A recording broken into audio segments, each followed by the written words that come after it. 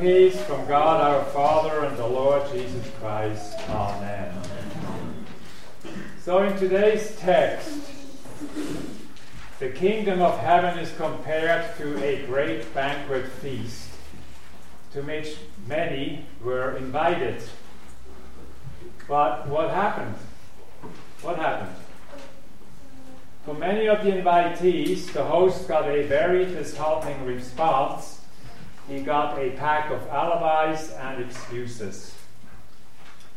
Let us hear our Lord speaking to us this morning, and let us make certain that the response to the invitation of the kingdom doesn't amount to just so many excuses, to downright contempt, but that instead our response to God's kingdom is a warm and joyous, wholehearted yes. This parable of Jesus is loaded with meaning. First, it tells us that access to God's kingdom is by invitation only.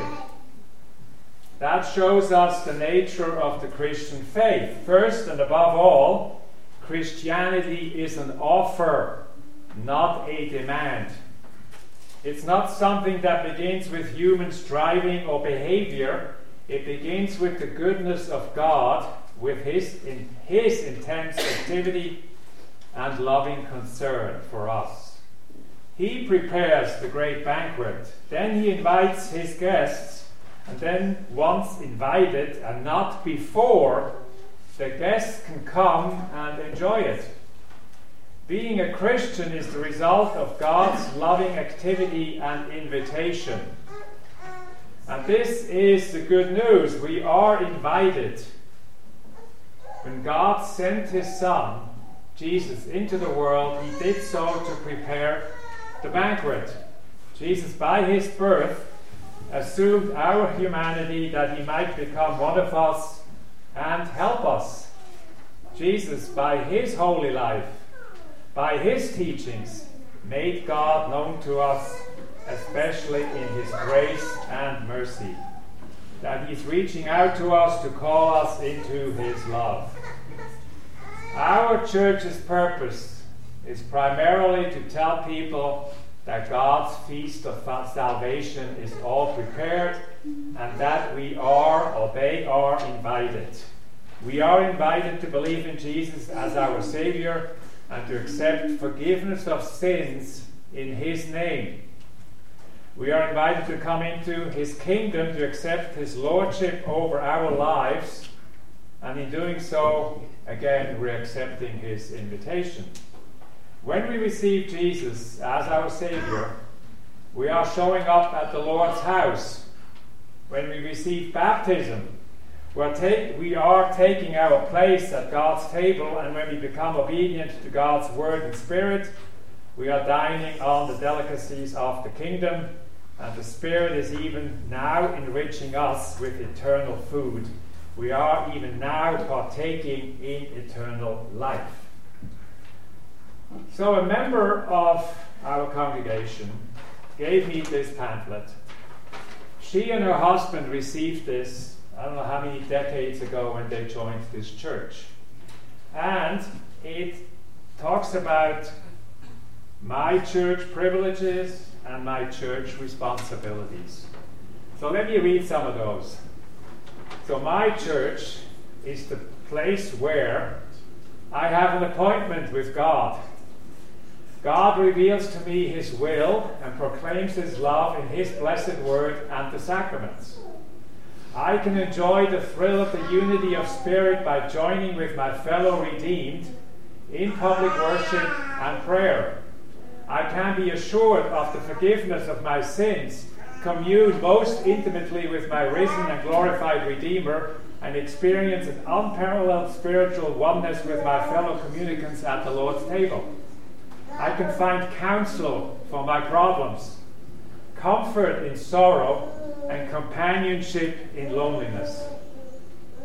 And my church responsibilities are, by uniting with my church, I shall endeavor to attend church regularly and to take full part of the worship service, to commune faithfully at the Lord's table, to witness for Christ by word and example at every opportunity, and to invite the unchurched to share the privileges of my church with them, to pray for my church and its work, to read my Bible in private, and to hold devotions regularly.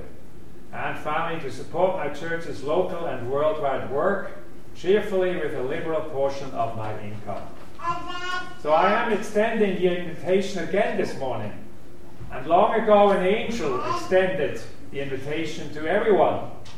The angel said to them, "Do not be afraid, for behold, I bring you good tidings of great joy, which will be to all people. For there is born to you this day in the city of David a Savior, who is Christ the Lord." When our kids, and we all know that, get invited by a school friend to a birthday party or other type of festivity, they come bouncing home from school eager to tell us the good news. Their faces glow with the joy of being invited, of being remembered, of getting included on the list of the invited ones. They know a good thing when they hear it. How tragic, though, is it that mankind has not responded like children to the joyous invitation of Christ's kingdom? It's interesting to note that in the parable, Jesus took for his examples people who wiggle their way out of involvement in God's kingdom, and there's two cases he uses. One where they put business affairs first, and the one where domestic affair comes first. And that's about the way it goes today. Business matters, financial matters, kids' sports events come first. This is one of the most serious problems of our day, that for multitudes of people, the living God and his eternal kingdom are no longer important. Perhaps they don't exactly hate God. They even approve of religion in a vague sort of way.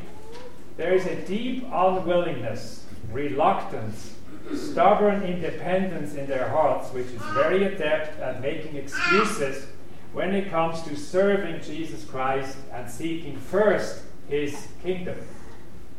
And what do people do when they offer God excuses and evasions instead of trust, love, and the obedience of their hearts? Well, they hurt themselves. The gracious host, snubbed by the invited guests, exclaimed, "For I tell you, none of those men who were invited shall taste my banquet." In God's world, the punishment generally fits the crime. Jeremiah says, "Your own wickedness will correct you, and your backsliding will rebuke you." People who have no time for God in this life will find that in the world to come, they have endless time, but they will never see God ever. The penalty for rejecting God's goodness and love is to live without God's goodness, without his love. The penalty for offering God excuses, evasions, alibis, is to have those excuses, evasions, and alibis become written into the fiber of their personalities, so that eventually they end up with an excuse for a life and an excuse for a Christian character instead of the likeness of Christ. We read in Psalm 53, "The fool has said in his heart, there is no God. They are corrupt and have committed abominations. There is none who does good. God looks down from heaven upon the children of men to see if there are any who understand, who seek God. Every one of them has turned aside. They have together become corrupt. There's none who does good, no, not one." Because of our sinful nature, we cannot make the faith and the gospel our number one priority.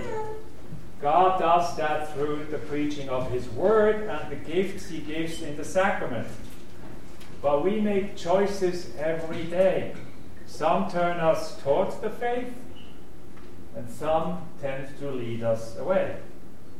We want to consider what the things we do and the choices we make, what they mean and where they may lead us, and try hard to be deliberate and faithful Christians. I myself struggle with these things in my life, and especially in my ministries. And sometimes I'm aware, usually after the fact, that I have made different choices that I think I should have made. But those are the moments where I can thank my Lord for knowing that I can repent and He does forgive me. If I have those moments, I am confident that you also have them.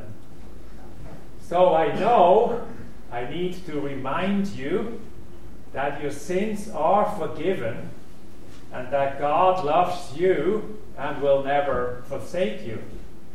Our gospel lesson this morning urges each of us to consider the plight of those characters in the parable and to examine our own lives to see if we are drifting towards the same sort of trouble. One way to approach that is to ask ourselves, what is my excuse? In the name of the Father, the Son, and the Holy Spirit. Amen. The peace of God, which passes all understanding, keep your hearts and minds in Christ Jesus. Amen.